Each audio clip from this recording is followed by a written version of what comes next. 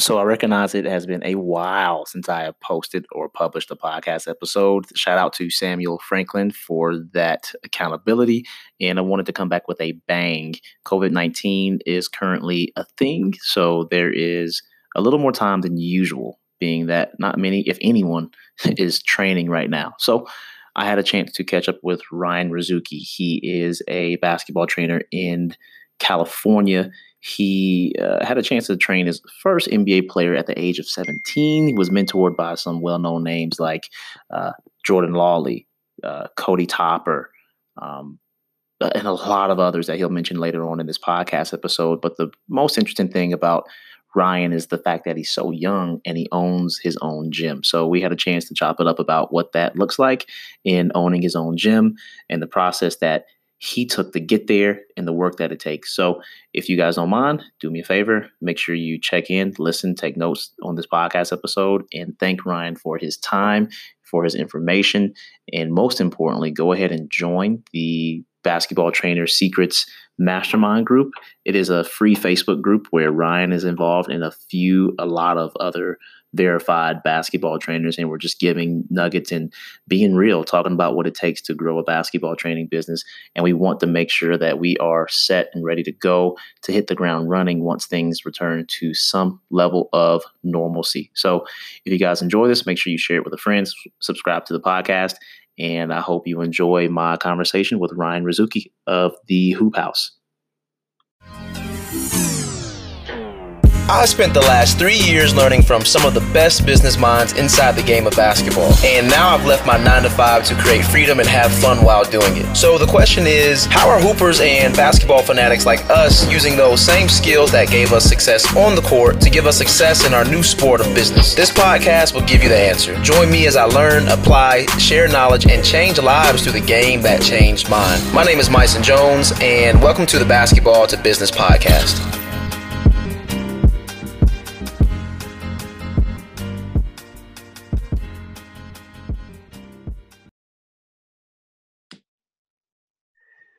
What's up, everyone? It is Myson Jones with the Basketball to Business Podcast. I have with me a special guest, Ryan Rizuki. This is correct pronunciation, correct? Yes, sir. Yes, sir. Great, man. How are you? Doing well. Always good. Yourself? Zero complaints, man. Of course, at the time of this recording, we are going through COVID-19. So off rip, how is that affecting you, or how did it affect you in your training business? Well, obviously, it killed like 90% of my business, but you just innovate and you adjust and you figure out new ways to survive. Are you able to actually train right now? Yes and no. So obviously we have a stay-at-home order, so we're not supposed to be training and doing anything. A lot of people are doing house calls, Zoom calls, etc., things like that to do their training still. So before the stay-at-home order and when we had all the social distancing rules, I was just doing only private lessons, just one-on-one, of course, focusing more on shooting, less contact, etc. Now that they've made the orders more strict, I won't be doing any training now, so I'll just focus on all my online stuff. Got it. So for you, I saw your schedule, man. Before I go too deeply into that, can you give me more context, or give us more context into your background and when you entered the training space? Yeah. So I was about 15 years old, and my younger brother was playing AAU basketball, and he ended up playing for Jordan Lawley, if you know J-Law. I know J-Law. Yeah, so he played for Jordan, who was coaching the Rebels program. And me, just being a kid who loved basketball, I had a really good knowledge of the game. I wasn't the best player, but I offered to volunteer. I was like, hey, if you need an assistant, I'm more than happy to help. And he was like, yeah, of course, who wouldn't want free help? So I just helped him out for maybe like about a year, 2 years or so. And then when I was about 16, 17, somewhere around there, he ended up leaving to pursue his training full time. So I just took over the team, which really made me mature fast because I was like a 17-year-old kid coaching like 12-year-olds. So the age gap wasn't too huge. So I learned a lot under him, coached them for like 2 years, which helped me to get my voice and to learn how to coach and teach. And then I went to college and they went to high school. So I ended up studying kinesiology. I broke my hand. I didn't play. Like I said, I was okay. But the more and more I learned, the better I got, right? And of course, it's always how it is. So a few of those players ended up doing private training with me, and then just from there, I slowly just kept building one person at a time, one club team at a time, one thing at a time. Then you treat people right and you work your ass off, you'll be successful. So 2 things I'm curious to know. One, can you repeat your interaction with J-Law? How did you interact with him through this team? Was it his team? Was he a coach on the team? He was just a coach for the team. Yeah, he was just my brother was playing, and I just walked up and I just said, "Hey, would you mind if I just helped you? Do you need some help?" And who wouldn't say yes to that? So, I'm an extra body. I could set screens. I could pass it. I can move it. I know how to teach it. So he let me hop in and just help. And then slowly and surely, he couldn't be there anymore. So I started running all the practices and coaching all the games, and he trusted me a lot, and that meant a lot to me. So, he was comfortable leaving the program with me. What, for you, do you still have a relationship with J-Law? Oh, yeah, that's my guy. Yeah. We'll talk and text every now and then, but we're both super busy, so it's tough. Right. How far away are you guys? I know he's in the San Diego area, but how far away do you guys? He's about an hour and a half from me up north. He's in Irvine. Okay. Got it. And when you were in college, you went to San Diego State, correct? Mm-hmm. Yeah. Did you have any looks scholarship, walk on? What was that basketball? No, like I said, I wasn't that good in high school. Like I had gotten a lot better around like my senior year. It's the first time I started training. Like I got under Jordan and trained with him a few times. So I started to get like a lot better then, but it was almost too late at that point. So I just went ahead and graduated and just went to San Diego State. I was like, I had a few schools that we had talked to, but it wasn't anything serious. So when I went to state, I just decided to go there, stay home, save a lot of money. And I tried to walk on there, but they weren't looking for walk-ons. They just wanted team managers. But at the time, like I said, I was doing so good with my training. I must have had at least like 10, 15, maybe 20 players at the time. So I weighed my options and I said, okay, well, I can keep pursuing playing and, I'll be a good player or whatever, but why? It's not really going to help me so much in my life. Or I can keep training these 15 kids, turn that into 30 kids, help these 30 kids, turn that to 40, 50 kids, et cetera, whatever, right? I was like, I have a much greater impact in the game of basketball by training and helping the next generation than I ever will playing it. So I was maybe like 18 and I made a decision. I was like, no, I'm going to stick with what I got, with what I'm good with. That really excites me. I'm trying to figure out why. So where did you train first of all, what year is this and where did you train when you were in college? It was about 2014. So maybe like 6 years ago. I'm still pretty young now, but so I trained everywhere. What was the best thing for me was I was training at like, local YMCAs, local this, whatever, like parks, recs, etc. So I'd do like a few private lessons on like the weekend when it wasn't so busy. Like I would host like one group session and try to get a lot of people in the group session, or at least a decent amount, and then host a few privates. And then as my name started to build a lot, I don't know why it happened like this and why it doesn't happen for a lot of other people, but a lot of club teams reached out to me. So I had maybe 4 club teams. So let's say I had my own Sunday group. Monday, I would train, one club team. Tuesday and Friday or whatever, I would train 2 other club teams. And so when I spoke to them, I said, well, listen, here's my rate. Let's make up a number. Let's say it's, $150 an hour. And I said, well, here's my rate. I can subsidize that rate if you allow me to bring players too. And they said, yeah, sure. Why not? And I was like, well, cause it's not, a team training, it's skills training. And they're like, yeah, it's not a big deal. So even though I probably lost some money on that, I still looked at it as an opportunity to offer more lessons for people whenever they asked me for them. So now I could say, okay, I have a Sunday, Monday, Tuesday, Thursday group. So I got like 4 groups a week. And there's a lot of options for people outside of those programs for other people to come train with me because we're all limited on gym space. So there wasn't anywhere to do private lessons or group lessons or host this or host that. So it worked out perfectly. So I stuck with those things for like a couple of years, and I ran a few of my own groups, and then I ran a lot of those too. So you basically waived these club teams' fees if they allowed you to bring other athletes and trainees into these sessions? And I didn't waive them. I just dropped the price, significantly. That's why I said, like, let's say it was $150, and then I'd just be like, well, then let's just do 100. And they'd be like, oh my God, yes. So who wouldn't say yes to that? And if anything, I only brought maybe, 2 or 3 extra kids that might've made up that fee. But it was just nice for me to have a website that says he's offering a Sunday, Monday, Tuesday, Thursday class. Like there's a lot of opportunity for you to train with me. I like your website, by the way, man. It's it's a great user interface. It's easy to navigate. So whoever designed it did a really good job with that. She did, yeah, absolutely. For you, what was the process like renting these gyms? I'm sure it was a struggle, as J Law has said in our interview. I wasn't renting them, is what I'm saying. You know what I'm saying? The coaches and the teams for the club teams, they were renting the gyms. They provided the gym. They provided all the players. So I didn't have to rent out the gyms. Got you. Okay. Oh, I understand that now. I follow. I only ran my own lessons maybe once, maybe twice a week. Like before I got my own facility, I had my own lesson Sunday and Monday, where this kid had a kind of like a warehouse gym at his house. So obviously I just trained him for free. So I ran a Monday class at their place, and I ran my own Sunday class. And then the other classes I would run would be for the club teams. So let's say I was working with this club team and this club team. So I'd have 2 of my own lessons and then 2 at their facilities. But they all looked and felt exactly like my lessons. It didn't feel like there was a club team involved because they would allow me to walk in and just train like normal. And I was just getting paid by the club and then getting paid by the drop-in fees as well. That's interesting. Depending on the area, the demographic, and what is socially acceptable, like you're saying club teams down here in South Carolina, we'll call it AAU or development teams.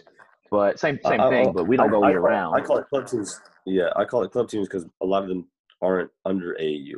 So I just say club teams because a lot of them do, non-AAU section tournaments and stuff.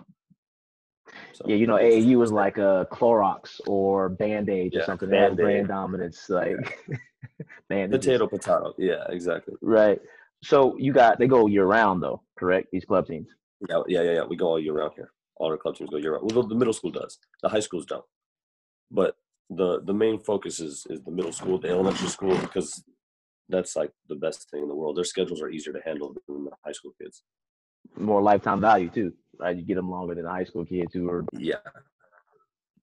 taking away from the high school teams. I don't really care to get a ton of those no more. Yeah, I'm with you. So man, I looked at, before I go there, man, I'm jumping. But what is for you, Jordan Lawley, Drew Hanlon? I'm assuming, who were those mentors that you had early on in the game that paved the way for you or helped you out? Man, yeah, my training story is kind of crazy. So I went to Costa Rica. And my parents had signed me up, and it was like a gift or something for like my graduation or something of the sort. And they allowed me to go to this basketball camp because I loved hoops. I was good, not the best. And I went out there and I got a chance to train with Gannon Baker, if you're familiar with Gannon. Yep. So then we talked to Gannon and we said, hey, listen, like you do an amazing job. We'd love to have you come to San Diego and run a camp here. Mind you, I was like 15, 16 at the time. This one I had just started coaching and playing and, a lot of stuff at the same time. So we talked to Gannon, we got his prices, we brought him to San Diego, we mass marketed it and, put banners and flyers and ran over the whole city, doing every single thing we could to market this event. Ended up with about 120 players or so. So it was me, Jordan, and Gannon, and we ran this camp. And obviously we had a bunch of volunteers. Next year, we brought Gannon again and then brought Cody Toppert also, if you know Cody. He's with Memphis right now. He's probably the best basketball mind of ever like spoken with. So maybe that was the next year. I'm not sure. Maybe that was the next year or 2 years, but we did that camp. And Cody and Gannon and Jordan, I mean, they kind of looked at me at that time. I must have only been like 17. They're like, whoa. Like, shit, you're the real deal, dude. Like, you know what you're doing. And so for me, that was a huge like stamp on my name where I'm like, yes, like, I've proven to my mentors that I'm a good trainer, that I have a voice, that I can teach, that I know what I'm talking about, etc. So Cody ended up giving me one of his pre-draft players to work with, who was actually with the Milwaukee Bucks. So I got to train an NBA player when I was like 18 years old, which was really cool. And we built a relationship, so we still work with each other. Obviously, he liked to work out. And then we also brought Drew Hanlon for a camp. We brought Damon Altizer for a camp. We tried to bring Tyler Relf, didn't work out too well. Tried to bring Joel Too Much, lethal shooter, didn't work out too well. but we brought Devin Williams twice, and that's a great relationship as well. So we just like every single year, or we'd run at least 1 or 2 camps, and oftentimes I would bring Jordan to do it with me, and so we just run these like huge, massive camps. And eventually Jordan moved to Irvine. Of course, Devin goes back to LA or San Francisco. Damon goes back to Virginia. Everyone goes back to where they're from, and we always ran the camps in San Diego. So now all these kids are looking for someone to train with. It helps to build my name. When all the other trainers leave, they're going to end up coming with me. So a lot of like running those camps really helped my business to thrive and my name to thrive. Yeah, that's awesome. So were these House of Hoop camps, or were these driven camps? Were these Jordan Lawley camps? What was the title? It was a combo. So, we called it, my name wasn't that big at the time. So we just called it, like Driven Camp, because we brought in, Damon, and we just call it Driven San Diego or In the Lab San Diego. And we throw my logo and Jordan's logo on there. And Jordan was, bigger at the time, but not like he is now. We call it, San Diego, whatever, like Elite Camp, hosted by Gannon Baker, Jordan Lawley, Cody Topper, Ryan Rizuki, and just kind of threw some little resumes on there. But I mean, we worked our ass off and just put flyers all over the city, banners here, this, that, etc. What would you say are some of the greatest nuggets you've gotten from those names you just mentioned? Shoot, that's good. I wouldn't say it's anything that they specifically told me. I think it's just by watching them that I've learned the most. And so when I look at Gannon's teaching, the amount of passion that he has for the game is insane, because he's like screaming like with pure like he wants you to get better so badly. And when you don't, you can see how frustrated it makes him, because he really, really wants to get better. Then when you watch Jordan teach, he's so in tune with every single detail. Like every single detail. So when you watch Cody, he cares so much about the game characteristics and how much it applies, and having you move off the ball and with the ball and this and that, et cetera, just being efficient with your movements, and putting you through a squeeze, or putting you through a floppy, or putting you through this, or putting you through that. That I took pieces of all those things. So I wouldn't say it's specifically something they told me, but if you ever watch me train, like I always start with some sort of game action. And I think a lot of that is due to Cody. So I'll always start with some sort of lift or drift or screen, or slip or pop or whatever, right? Some sort of game action to get the players moving. And then, like, I'm definitely passionate about it, like Gannon, but I'm more of an educator. So I love to teach the details. That's important to me. So you fall in that more of the game enhancement side? Do you really? Oh, 100%. Yeah, I like skill enhancement, but I'm 100% game enhancement.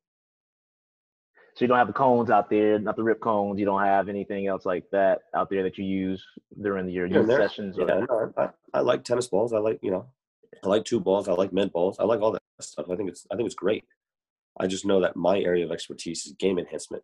However, because my gym is a little bit small, I mix in some skill enhancement, because they're both important. I think if you get both of them, it's the best of both worlds. How large is your gym space again? You commented on the group. Shout out to the Facebook group, the Basketball Trainer Mastermind, and for your engagement in that. So if you look at a half court, right, and you have corner to corner, out of bounds to out of bounds, and if you take the top of the key and you just cut off the very top of the key, so, and you know how the top of the key is what, about 19.9 or 20 feet, maybe we're talking college line or whatever, but it's just cuts off the top of the key. So what happens is, in one of the corners on one side, I have a hoop that'll allow you to attack downhill. So let's say it's like maybe 50 feet wide, which is a general width of a basketball court. You can attack downhill to that hoop. But for everything else, it's half court, and you're attacking from the wings or the corners and maybe the slot, but definitely not from the top of the key there. So you can get all the spots on the floor. You just got to switch baskets to do it. That makes sense. You have 3 goals, right? 4, actually. 4 there's goals. Another one. Yeah, 4. So I only use 3 at a time, 2 or 3 at a time, but it works out. How many shooting machines do you have? I've seen 3 or 4 in videos. 2 dishes. 2 dishes. Got it.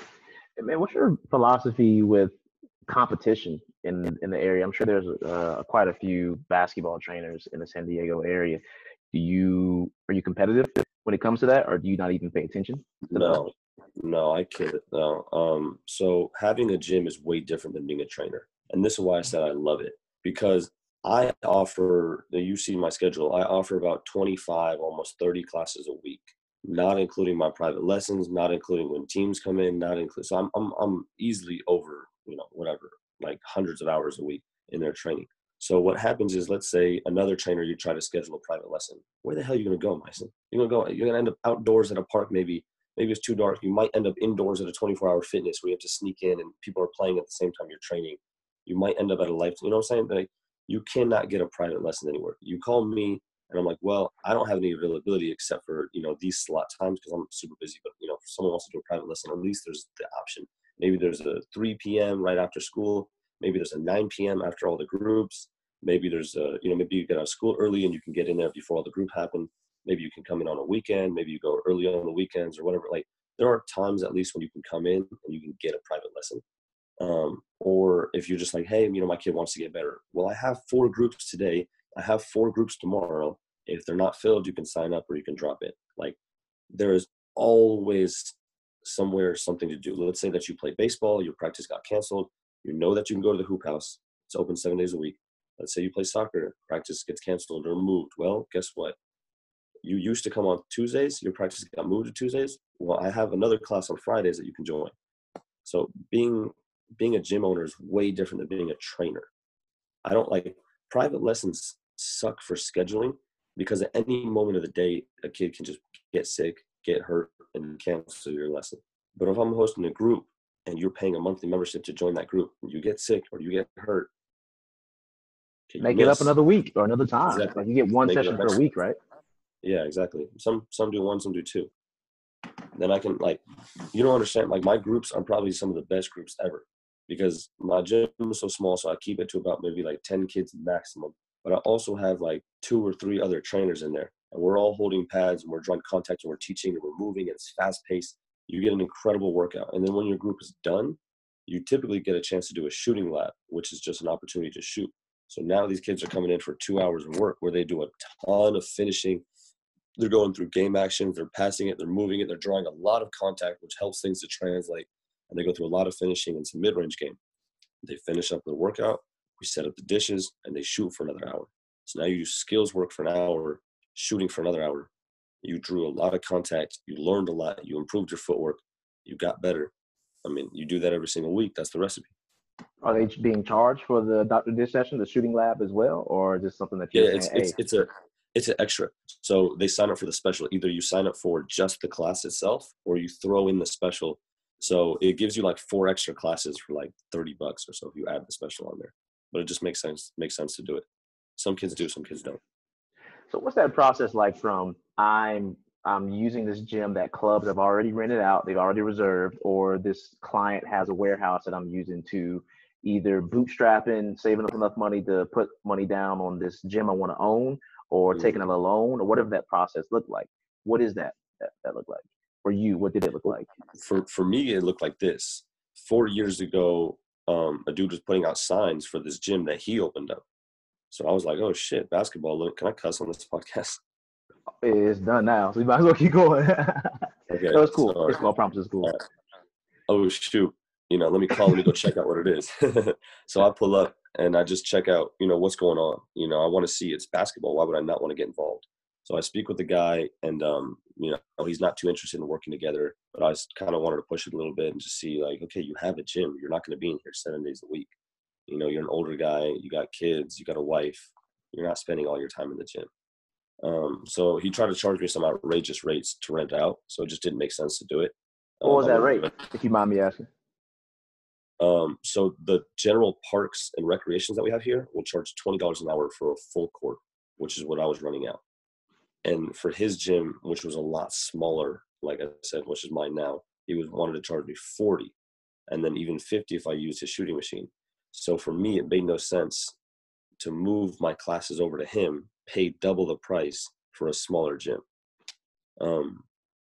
And I wasn't ready to just open up a new class and just kind of, try to bring people into a new class and have to pay $40 a week, every time I wanted to show up. And I'd end up losing a lot of money. It wouldn't make sense.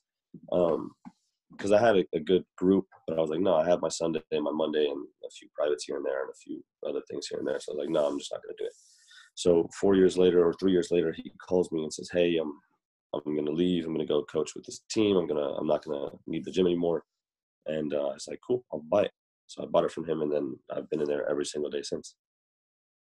Did you have to go to a bank to get that? Did mom and dad have some silent investors? No, or I had savings. Like I told you, I went to San Diego State. So I lived at home when I was in college. I went to San Diego State.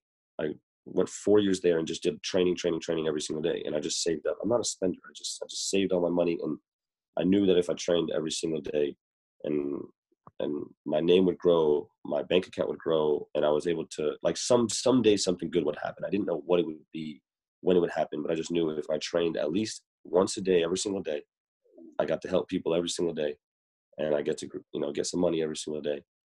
Eventually something good would happen. So I just saved up. That's dope. So you bought the thing cash? Like, hey, Mr. Owner, here it is. Let me take it. I wrote a couple of checks. Yeah. Yeah. I like that, man. So with that, what would you say? Because I'm thinking San Diego, man, like the cost of living out there, I'm thinking it's definitely way higher than what it is out here, or more so along the East Coast or the Southeast. For you, would you say it's the cams, like the energy, the electrics, or what would you say your biggest expense is? The rent's the biggest expense. So there's a few things now. It started off with rent. So what I did is I opened the gym up in like March, and I was there daily by myself. The place started with about 7 classes. So I was there daily by myself, running private lessons, going to do my classes, and then I wouldn't leave until maybe like 8 or 9. And of course, like when you have a new place, you're trying to renovate, fix things, etc. So I'd stay there every day. I brought in my artists to do the murals. I called to get wall padding in. I painted all the walls. I did a bunch of stuff. So I was there like 15 hours a day for the first few days, just training, running my classes. Then I started to open up more classes, and it sucked because I started opening up so many that it'd be like, okay, 5 o'clock class, 6 o'clock class, and there was no time to talk to the parents, to talk to the kids. I was like, hey, good job today. Boom, fist bump. All right, next class, come in.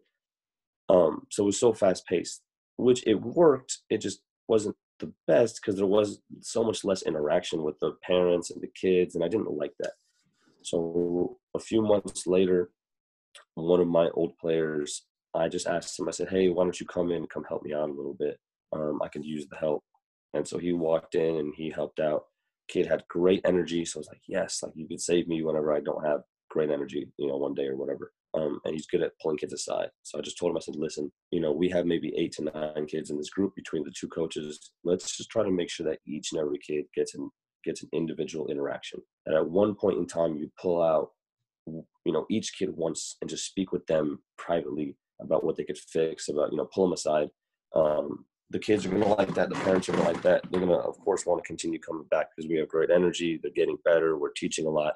And it allowed me to step away from the class and talk to the parents a little bit. So that was awesome when I first brought him on. So the expenses was, of course, just purely rent. Gas and electric is nothing. And anything else like that is nothing else. But then I added another expense, but it also helped me because I was like, okay, well, now I can open up more classes. So slowly and surely, I just kept opening up more and more classes. And then I brought in volunteers. So high school volunteers needed their hours, and I brought them in. So I was like, perfect, because now I have another body that can like hold the pad or catch a pass or set a screen that I don't need to hire someone for. I just have a volunteer that does the same thing that, I could hire someone for. But I was on pace now to start to allow some of my trainers to start to run my classes until this whole thing happened.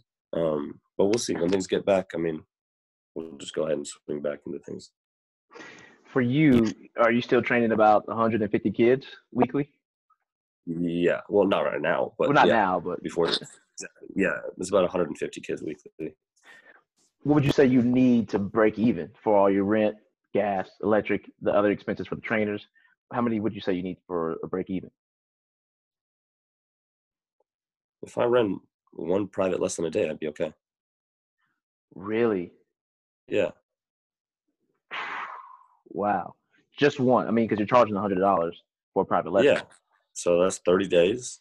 I mean, my rent is about $3,000 or so just to keep lights on. Yeah. I mean, but, people are grandfathered under certain rates, so maybe I'd have to run one or two, and then I wouldn't have, no staff, no this, no that. But I'm not looking about just the growth of like, when I look at things, I'm looking at it like, okay, what's the big picture here? What can I really use all this money for? What can I really do with all this? So my goal was, okay, I get to hire like 3 people on staff, so now I get to help them. So sweet, the more people I can hire, obviously, it was better, right? Because I don't know, I just love helping people. So I'm like, sweet, I get to help them. Now I get to hire my videographers, my photographers to come and do marketing. I get to hire them to go film some of my players, because maybe my players can afford that, but I want to kind of put them on the map. I can use this budget for, more things in my gym to make the mural nicer, to put more wall padding, to get another TV in here, to do this, that, like, just a bunch of things. Like maybe one day I'll open up another facility. So all I'm doing is just like using that money to help people and save up for something bigger in the future. So yeah, I'm definitely, doing well. It's not, it's not a problem, but I'm not out here driving, Lamborghini or nothing. I'm just saving. Right. I like that too, man. I feel the same energy. Like live below your means, but within your needs, and then everything else that's profit over that. Like you said, you can pay the trainers, maybe pay them more for the good job that they do. And what else would you like? You have marketing, you have photography, but what is your favorite thing to spend that money on without having to think twice about it? Would it be your own social media presence, or would it be for No, the players? it was the mural in my gym. Have you seen the mural? I've seen the mural. It's dope. Yeah. Like the hoop house. Yeah, I do like Yeah. that, man. So, it first started with Kobe. So I put Kobe on the wall and I was like, listen, this is my GOAT right here. He needs to be first. Yeah. So put Kobe on, and some of the kids had walked in, and if you would have seen the gym before, like maybe I'll send you a picture one day of what it used to look like. But it looked almost like a jail cell because it was just a pure concrete wall. And the other walls were so gray, there was no wall padding on them, so there was no difference in color. So we put Kobe down, then we put Jordan and Braun down, and then we, added all the top, the Curry, the Giannis, the Hardens, and all them. And then we added Gigi, and we started filling it in. It started to look good.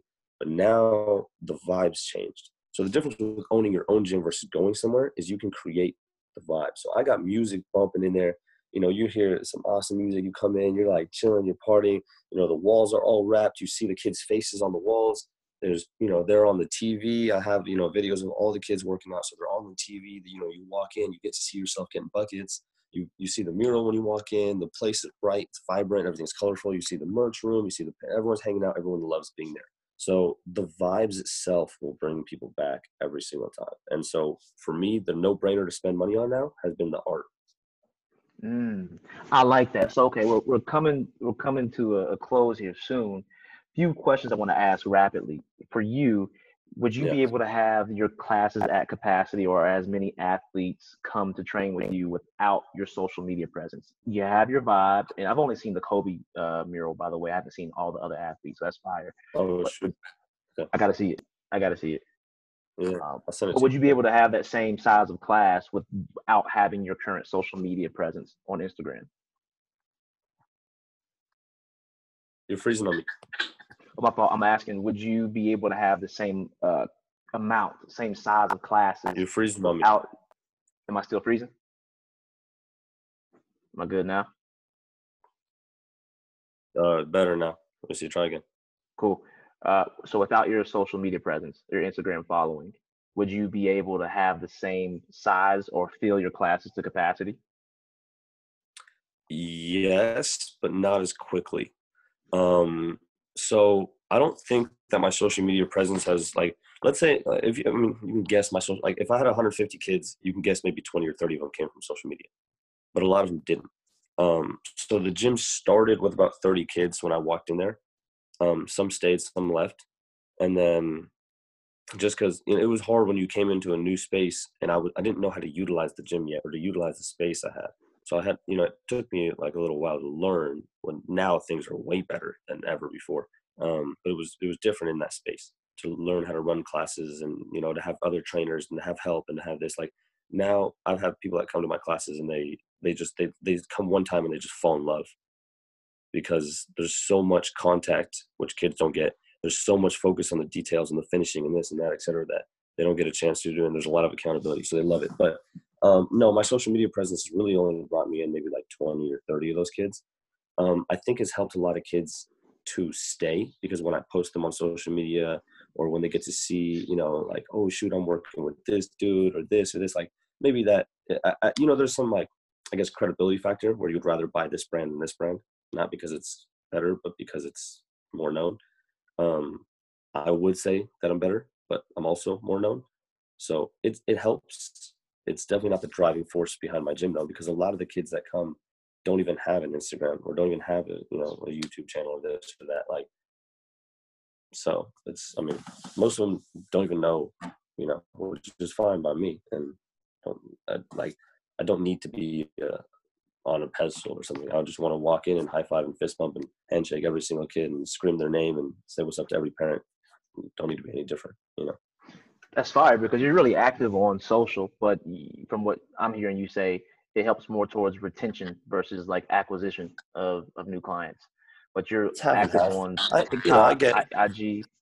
yeah, I get the occasional parent or kid to DM me and just be like, "Hey man, I'm really trying to get in the gym with you," and I'm like, "Okay, here's my website. Go sign up." Like, you know. Okay, so I guess one big question is for those trainers who are currently renting space, leasing space, or ones who just want to start training and they have basketball knowledge. What wisdom would you give them in regards to the financial piece? A lot of guys are technicians, but not business owners, like you say. Yes. So, what numbers should they be looking at, and what numbers do you track? Yeah. Here's why I'm lucky, because I don't have a girlfriend, a wife, a kid, none of that stuff. You know what I'm saying? And I came into this position with this in mind, where I told you I'm just going to train every single day, and something good will happen. And then something good did happen eventually. And I almost got lucky in that sense, where a lot of people are like, okay, well, I have a job already that pays the bills, so I can afford to have a wife and kids and the house and this and that, etc. And the training is a side gig, and it's tough. You can't build a business like that. You know, you already got other things on your plate that are guaranteed to pay the bills, and this is not guaranteed to pay the bill. You know, like I said, a kid, if you focus your work on private lessons, any kid can get hurt at any time. Any kid can get sick at any time, and you miss out. But it's different though, because if you're running out space, I think if you're running out space, I never ran private lessons where I rented out space. I just kind of, you know, snuck into wherever I could get into, or went to a park or something, because I'm not going to rent out space for your private lesson. Otherwise, the price will go like way up. And for me, my prices are super cheap for my groups because I want consistency, but they're also automatic renewal. Like you saw my youth class is like $65, and you Right. come every single. It's super super cheap, because you know it even started. I still have people grandfathered at $50. I don't care, because like they can come every single week. They're never going to cancel their membership because it's so cheap, and if they miss, they don't care because it's so cheap, and they can afford coming for a year, 2 years, 3 years straight, and it won't hit them in the pockets because they're getting some of the best training for really cheap. But for me, I have a guaranteed 50, 65, whatever bucks that comes into my pocket every single month off of this once a week class. And I get to use that towards whatever I need to for my business. So it's different. If you're running out space, I would run groups. I would figure out a way that you can find a space that's consistent, because sometimes, you know, you got to rent from this gym and this gym and this gym and this gym, whatever. Try to find days that work best with your consistency. Offer once a week this class, once a week this class. Have package deals for, you know, the 2 classes. Try to set up. I never wanted to set up automatic renewal until I got my own place, because you could, like, at any moment the gym could say, oh hey, we have another event going on, and then you can't, you know, you can't make up that class. It's tough, but I mean, if you can get in with club teams and, you know, subsidize your rate like that and do some team training for them, do some team training for high school teams, or, you know, do some team training or whatever, and just get more groups, run more camps, just do more things to get more kids in general. It's just hard because I know I had a lot of people that reached out to me before I had a gym, and they were like, oh man, we really want to train. I'm just like, well, I got nowhere to go. So it's tough. I guess just make the most out of, you know, the time that you do have in the gym to run the groups, get some volunteers in, pack it out. Ryan, man, thank you for your time. Where can the trainers, the hooppreneurs, which is what I'm trying to coin, these basketball trainers who want to become more entrepreneurial, where can we learn more about you or find out more? Yeah. So I have Instagram at R2Bball. And then my YouTube is Ryan Rizuki Basketball, which is probably my favorite platform to use. Definitely a lot of knowledge on that one, but Instagram's cool. both are fine, or Facebook, just for Zuki. So. Thank you, man. And any parting wisdom to any of the trainers out there, or any of the athletes who may be listening? Yeah. So probably the number one question is, people always ask, okay, how do I want to get to where you're at, whatever. And I think I told you earlier, the only piece of advice I have is just to work your ass off and to treat people right every single day. And if you do those two things, something good will happen eventually. You'll find success. So that's really that was it for me. That's been it for me for the past years, where I just work my ass off day in, day out. I sacrificed everything. I have no social life right now, but it all paid off. Ryan, I appreciate you, man. Hopefully you will be willing and able to come back on the podcast at a future date, man. Anytime. Yo, hope that podcast gave you some value. If it did, please rate, review, and subscribe to this. It only makes the podcast better. I read every single one. And at the very least, go join our group. You'll see the link in the description of this episode, and I will catch you on the next one.